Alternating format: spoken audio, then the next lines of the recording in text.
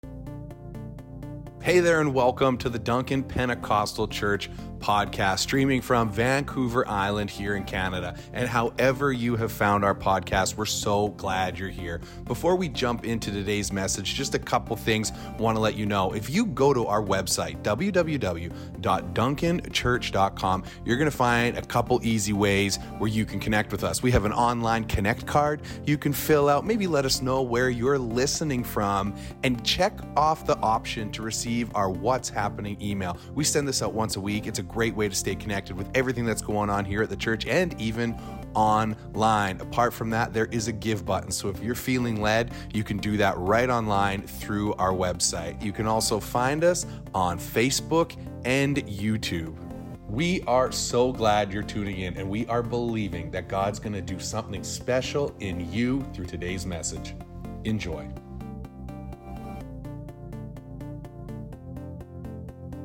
You know, our desire for the military is to see the Canadian Armed Forces members and their family pursue God's will for their lives. And so what does it mean to pursue God's will for your life? Jesus was asked in Matthew chapter 23, what is the greatest commandment? And he said, you shall love your Lord, the Lord your God, with all your heart, with all your soul, and with all your mind.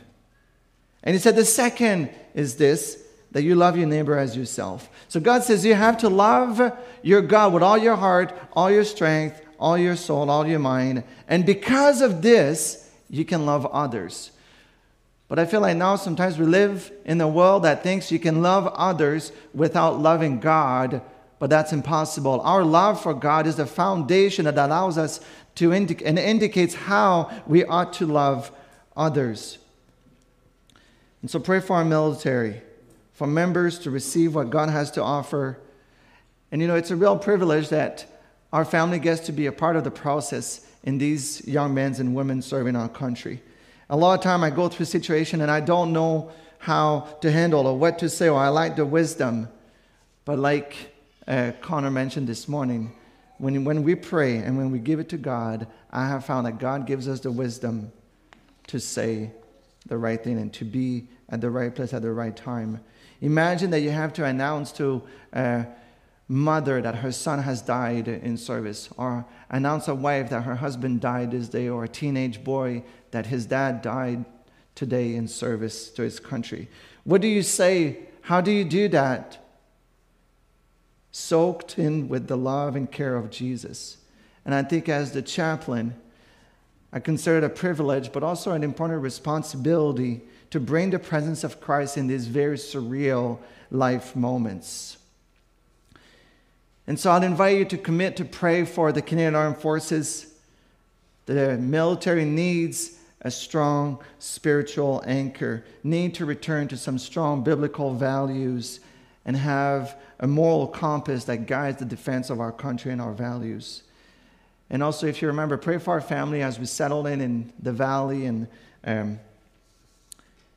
learn to work on the base on the Air Force base. That's going from the Army to the Air Force now. And the verse that's on my mind since I joined the military now almost 5 years ago is Matthew 10, when Jesus says, behold, I send you out as sheep in the midst of wolves. Be shrewd as a serpent and innocent as a dove. What a good encouragement. And so this morning I'd like to share the word. We'll be preaching out of Philippians chapter 2. And I took one of the Bible in the pew, page 980 if you're using the ESV version. There's a few things that I found out after I joined the military that maybe it would have been good to know before. Like, if you want to be in the military, it's probably best that you like following rules. And I found out I don't like following rules. I guess my struggle is not with following rules, but it's with blindly following rules. I like to understand the spirit of the rule. Why am I being asked to follow this rule? And it's not only about the military, it's also way before the military. Let's take milk, for example. Right? There's an expiry date. But it's not actually an expiry date. It's a best before date. My brother, 3 days before the best before date has arrived, he's already pouring the milk down the drain. For me, 7 days after the best before date has happened, I do the nose test. And if it smells fine, it tastes fine, it's safe, it's good, right? And so this is how I approach it. It's a best before. It doesn't mean that it's expired. It's best. And I remember going to a youth retreat when I was a teenager. My mom sent me with a box of cereal because just granola bars was not quite enough for a growing young man. So I'm at this youth retreat and I'm snacking on my cereal box like you would do chips. And I'm a generous guy. Someone asked me, can I have some? I'm like, sure, I'll share my cereals with you. And so he tastes one and he's like, something's just off with this. And he looks on the box and he's like, oh my gosh, this expired 4 years ago.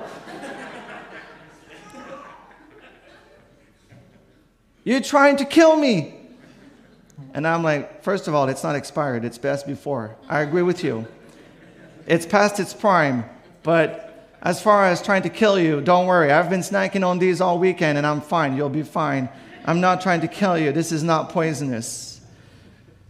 So while my dried cereals are not poisonous, there are poisonous mentality in this world that are very deadly and that we should avoid. And this is a little bit of what Paul talks in Philippians chapter 2, verse 1 to 13. So join me in. Do you guys usually stand when you read the Bible or no? Okay, you stay seated. Enjoy your seat. Let me read for you. Philippians chapter 2, verse 1 to 13.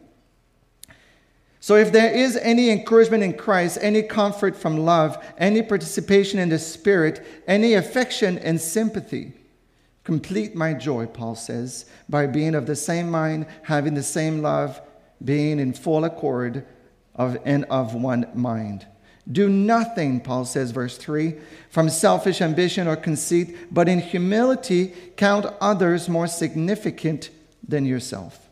Let each of you look not only to his own interest, but also to the interest of others. Have this mind among yourself, which is yours in Christ Jesus, who though he was in the form of God, did not count equality with God a thing to be grasped, but he emptied himself by taking the form of a servant. Being born in the likeness of man and being found in human form, he humbled himself by becoming obedient to the point of death, even death on a cross. Verse 9, therefore God has highly exalted him and bestowed on him the name that is above every name, so that at the name of Jesus every knee should bow in heaven and on earth and under the earth, and every tongue confess that Jesus Christ is Lord, to the glory of God the Father. Verse 12, therefore, my beloved, as you have always obeyed, so now not only in my presence, but much more in my absence, work out your own salvation with fear and trembling. For it is God who is at work in you, both to will and to work for his good pleasure. The word of the Lord. The title of the message this morning is 3 Poisonous Mentalities to Avoid. The Bible exhorts us to pursue a submissive humility. And I know some of you got triggered right there because I said submissive and I said humility. Let me explain what I mean by submissive humility. I'm talking about a submissive humility that produces genuine joy, love, gratefulness, and purpose. And by submission, what I mean here is not a blank slate to do what other people want you to do, but it is a commitment to pursue what is best for others before even considering yourself. As you'll see, submissiveness and humility go together. You cannot have one without the other. And so Philippians 2, chapter 2, verse 1 to 13 contains 3 selfish, poisonous mentality to avoid that we'll go through this morning. The first one is putting yourself first. The second poisonous mentality is pride disguised as humility. And the third one is fearing what man can do. And so putting yourself first. Our world now has this mentality of self-care. Don't get me wrong, I love the idea of self-care. My favorite self-care period is this Christmas break. In the military, we're extremely blessed to enjoy almost 4 weeks of Christmas break. And it's great. You get to spend lots of time with family. You play games until the family starts to break out into some kind of feud. You eat so much food until you're feeling sick. And then you do other things that serve very little purpose. You watch Netflix until 12:30 at night. You go to bed way too late. You get up way too late. And it's wonderful. And at the end of all this, you think you should be rejuvenated. Should be full of life and ready to go back to work. But it turns out self-care is very exhausting. Because when the holiday runs its time, I'm always too tired to go back to work. It's like I need a holiday to recover from my holiday. I need self-care to recover from my self-care. I mean, something's not quite right. Self-care is never enough, it seems. Like sin, it always demands more. And I think there's an element of truth in self-care that makes it so appealing, makes it so convincing, makes it a poisonous mentality, but it's convincing. My wife says it's not about self-care, it is about soul care. Self-care conflicts because it is centered on you, while soul care is centered on God. And so how can you make this paradigm shift between self-care to soul care? It's very simple, but it's not easy. The solution is to be hard on yourself, but charitable on others. Verse 3, Paul says, do nothing of selfishness or empty conceit. Paul tells us that the cause of discord and conflict is selfish ambition. People putting themselves first. People are guided by a desire for personal prestige, for empty glory. People are putting themselves first because they strive to be admired, to be respected, to have a platform seat, to have their opinions sought after, to be known by their name, to be listened to have a certain degree of fame, and to even be flattered. For many people, they pursue those vainglories more than they pursue God. And so if your concern is with yourself this morning, and foremost with your own interest, it's quite easy to see how two people that care intensely for themselves will collide with each other. When you're focused on yourself, you see other people as enemies or at best as opponents that need to be pushed out of your way to get what you want. Focusing on self inevitably means the elimination of others.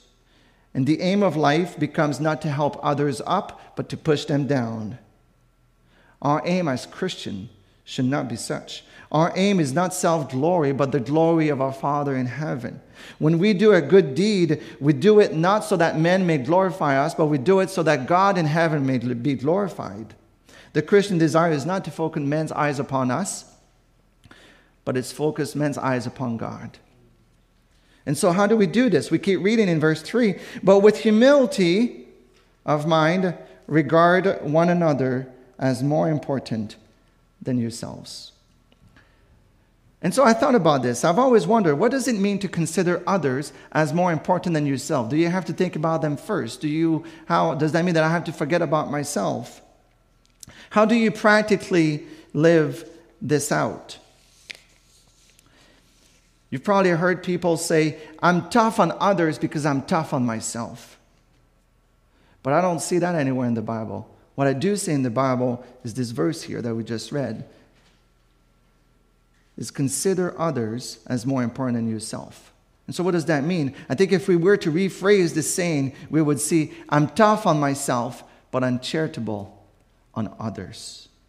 Considering others as more important than yourself is being severe upon your own faults, but charitable in our judgment of others. It is to be quick in observing our own defects, our own sin, our own missteps, but ready to overlook and make favorable allowances even for those of others. And we continue reading in verse 4. Let each of you not only look at his own interest, but also the interest of others. We try to teach our kids that when you play a game, the goal is not to win, but the goal is to be invited again. We are social beings created to be in fellowship with others. Considering the interests of others above our own invites harmony and unity. There can be no genuine joy for the one who's guided by selfish ambition. And so I invite you this morning, rid yourself of this poisonous mentality of putting yourself first. And instead, pursue submissive humility to Christ. And this leads us to our second poisonous mentality, which is pride disguised as humility. As time progresses and our world, use the words evolve, boasting is too clear, it's too obvious. And so now boasting is being hidden with a thin veil of humility, of false humility. And maybe some of you have heard this term, humble bragging. How many of you have heard this before? Humble brag. Here's an example of humble bragging. I'm so tired of being the only person my boss will trust to train all the new members in the company. It must be so hard to be the best. Instead of saying that this person is honored to be chosen to train new members, new team members, the person has to humble brag about how hard it is to be the best performer in the company. It's repulsive. People that use this complaint, this humble bragging to share their accomplishment are only fooling themselves. Everybody else sees right through it. Here's another example. Someone might say, I'm having a really tough challenge right now. I don't know if I should buy a BMW or a Lexus. My life is so difficult. You guys don't understand.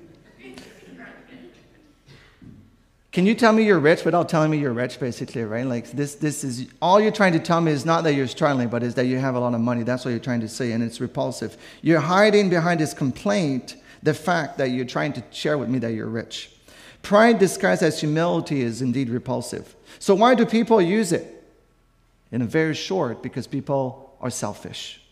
This poisonous mentality is all about the self. And people who adopt this are not convincing anybody, but they think they're convincing people. And since they don't care how you're receiving what you're saying, if they're convinced, it's good enough for them because it's all about them.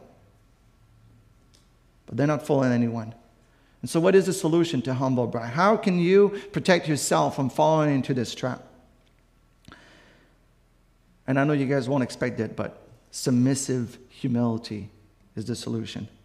Paul provides us with the best example of what submissive humility looks like in Jesus Christ. In verse 5, he says this, have this mind among yourself, which is yours in Jesus Christ. The NASB has have this attitude in yourself, which was also in Jesus Christ. If our attitude is selfish, then our action will be divisive and destructive. But if our attitude is submissive humility, as Christ exemplified, there will be unity and harmony. And Paul tells us how this will happen in verse 6. Although he existed in the form of God, Jesus did not regard equality with God as a thing to be grasped. Jesus did not consider his equality with God as something to be selfishly held onto, but he thought of you first. He considered you before he considered his own comfort. His attitude was an unselfish concern for you, for others. Verse 7, Jesus emptied himself, taking the form of a servant. NASB says of a bond servant, of a slave. He humbled himself, verse 8, by becoming obedient to the point of death, even death on a cross. Jesus willingly humbled himself that he might lift us up. And lifting others up is difficult, and sometimes it's even costly. Are you willing this morning to make sacrifices for others, even those that are more difficult to love?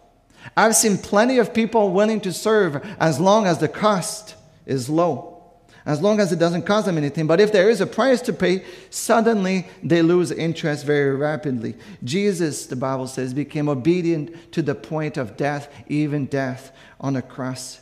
J.H. Howard says, ministry that costs nothing accomplishes nothing. If there is to be any blessing, there must also be some bleeding. There's a story of a missionary going to a religious festival in Brazil, and he would go from booth to booth, kind of examining the wares. And he saw a sign above a booth that read, "Cheap crosses." And he thought, that is exactly the spirit of our world today. People are looking for cheap crosses. My Lord's cross was not cheap. Why should mine be? Pride disguised as humility destroys our likeness to Christ and our fellowship with each other. Submissive humility is not just about how much we're willing to take in terms of suffering, but it is also, and much more, how much we are willing to take in terms of suffering. But you know what I love about Jesus and about someone that does the suffering for Christ is that our sacrifice are never mentioned, because it's not for us, but it is for Christ that we sacrifice, for the glory of God. The one who constantly talks about his sacrifices or her sacrifices is not of a humble mind. Verse 9, for this reason also God highly exalted Christ and bestowed on him the name which is above every name. And here we enter one of the greatest paradoxes of the Christian life, that the more we sacrifice, the more God blesses. And this is why submissive humility leads to genuine joy. The reality is that it's not possible to experience his joy without also sharing in Christ's suffering. But like I mentioned, when love is our motive, the sacrifice is never measured or mentioned. And this leads us to our third poisonous mentality that Paul exhorts us to avoid, which is fearing what men can do. And I've already mentioned that I'm not very good at following rules, and so you can imagine I did not have the best of times at basic training. By God's grace and divine intervention, I survived the longest 3 months of my life in Saint-Jean in Quebec. And I remember waking up in the morning, and we would have to get up very early, sometimes for inspection. We would have to be ready at attention outside our room at 7:30, and the bathroom needs to not have a single hair, not have a drop of water. It needs to be completely dry everywhere. So we'd get up at 4:30, shave right away. And I don't know if it's because I'm French or what it is, but my facial hair grows extremely rapidly. And so as you're shaving at 4:30, 4:15, 4:30, and then we go to attention, and there's 60 members on the platoon, and my room was at the very end of the hallway, the very last one. And so sometimes they wouldn't get to me until it was 8:30, and I shaved now almost 4 hours. That's half a day. I got a half a day full work before most people even started working. But so I'm standing there at attention, and the sergeant comes to my face, and he says, "Drouin, did you shave this morning?" I knew this is a trap. You don't answer the sergeant's question. You don't. So I stood there, looking in the abyss. And then he keeps pulling my leg, and he's like, "Did you use an electric razor?" And this is so frowned upon at basic training. You don't use an electric razor. That's not very well received. It's an embarrassment. So I'm like, how dare he accuse me of using an electric razor? I wish I used an electric razor. I said, and I should have kept my mouth shut, but I opened my mouth and I said, "No, Sergeant. You calling me a liar?" Oh, man, there we go. And you better don't answer, don't say anything. Give me 20 push-ups for calling me a liar. So I do 20 push-ups, I get back up. Who told you to get back up? Oh, gosh. Give me 20 more push-ups, I get back on the ground, do 20 more push-ups. Permission to get up, Sergeant. What are you doing on the ground? You're the only one on the ground. What are you doing in the push-up position? Everybody else is standing up. Why are you so stupid? You can never win. You can't. You just can't win. Just keep your mouth shut. You can't please man. And this leads us to one of the most challenging verses in this passage to interpret, to understand. Verse 12. Therefore, my beloved begins, and then if we jump at the end here, work out your own salvation with fear and trembling. Trust me, I was fear and trembling. What does it mean to work out your own salvation? And what does it mean with fear and trembling?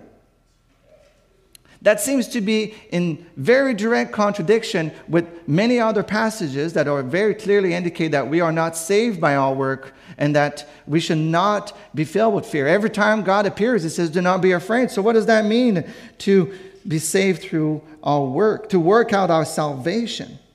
So I thought maybe if I read the next verse, it will clear up things. Verse 13, for it is God who works both in you. So wait, is it me that works or is it God that works? Both to will and to work for his good pleasure. Now there seems to be a clear contradiction here. Paul exhorts us as an Armenian in addressing men, work out your salvation as if it depended on you. But then he prays as if he was a Calvinist in addressing God and feels no inconsistency in the two attitude. Paul makes no attempt even to reconcile divine sovereignty and man's free agency, but he boldly proclaims them both. And some commentator points out this contrast between what the Philippians are to do, which is to work out, and what Christ has done, what God's activity is, and they are encouraging that we are to work out what God in his divine grace has worked in.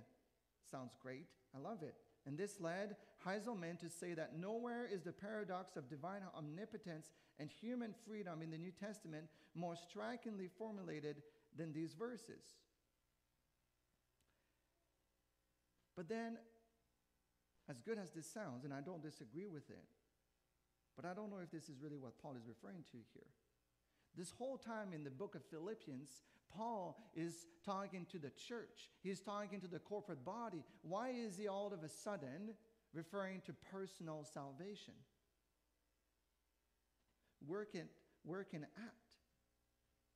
And so I wonder, this is another, I'll let you make your own decision on the interpretation. But Paul is referring to here to the church life. And so when he says work at this matter until spiritual health of the community, diseased by strife and bad feeling, is restored. The word salvation here is soterio. And soterio is often used to mean eternal salvation, but it's not necessarily meaning eternal salvation. It is also used as good health. And there's another example in the book of Acts chapter 27 when Paul finds himself in the shipwreck and people are wondering if they should eat the food or they should save the food. And Paul says, eat food that you may be kept in soteria, good health.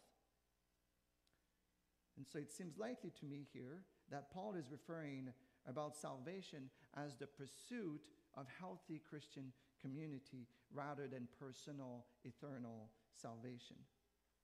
So what Paul is saying, what Paul encourages us to do here is to approach conflict with others with fear and trembling, not of what they will do to me, but of how my words and action can impact them. I am to consider them first before I consider myself. I have to think about their well-being before I consider my own. That my concern should not be about what others can do to me, which ultimately leads me to want to pursue control. If I'm afraid of what other people can do to me, then I want to control them. I want to put rules into place that will limit what they can do to me. And then you can see how this leads directly to legalism. But you should approach conflict with an attitude of humility, with fear and trembling and complete reliance on God for his strength in carrying your relationship towards joy, unity, and harmony. And so in conclusion, we can go back to verse 2 at the beginning of this passage when Paul says, complete my joy. Another translation says, make my joy complete by being of the same mind, maintaining the same love, united in spirit, intent on one purpose, one mind. And so if you want to make your joy complete this morning, if you want to maintain the same love for your spouse, the same love for your family, for your church, you want to be united in spirit, intent on one purpose, then you have to avoid these three poisonous mentalities. Don't put yourself first. Rather, be filled with a submissive humility where you are hard on yourself and charitable on others. Do not disguise your pride as humility. Rather, be filled with a submissive humility for the benefit of others. And do not fear what men can do to you. Rather than asking, what can others do for me? Come into the relationship or the conflict by asking, what can I do for the benefit of others and to the glory of God? Paul reminds us today that disagreement are a clear indicator that there is indeed a spiritual problem. But this problem is not going to be solved with more rules or threats, which leads to legalism, but it is going to be solved when the hearts are made right before Christ and with each other. Paul recognizes that the source of conflict in relationships is selfishness, and the cause of selfishness is pride. And the cure is quite simple, but it's not easy. The cure is submissive humility. And so perhaps some of you are here this morning and your conscience is speaking to you that you have been living in a selfish matters, that you have put yourself before even considering others, and more importantly, before considering what God had intended for you. And so if you want to make things right before God, please don't leave this building without coming and talking to me or talk to Christina. I would love to share with you how you can be made right before God, how you can enjoy and pursue genuine joy and peace that Christ gives.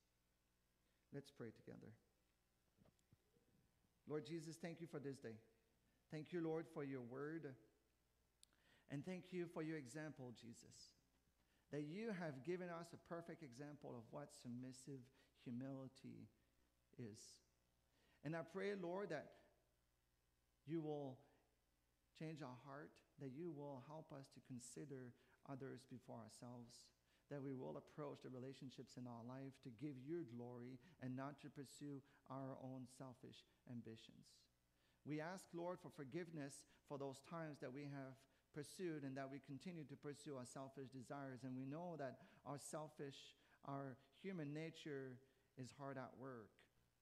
And we pray, Lord, that you will forgive us. And we thank you that you forgive us, that you forgive those who come to you, that your sacrifice on the cross, Lord, is complete and perfect. And so we come at the cross, and we ask for forgiveness, and we know, Lord, that you heal the broken heart here this morning. We surrender it to you, and we pray, Lord, that you will empower us, that you will guide us to pursue and to act for the benefit of others and to the glory of God in everything we do. In the name of Jesus we pray. Amen. Thanks for listening to the podcast from Duncan Pentecostal Church, located here in Duncan, British Columbia on beautiful Vancouver Island. At DPC, we believe in teaching the whole Bible to build whole believers who can impact the whole world. For more information about us, find us online at www.duncanchurch.com or find us on Facebook and YouTube by searching Duncan Pentecostal Church. Have a great day.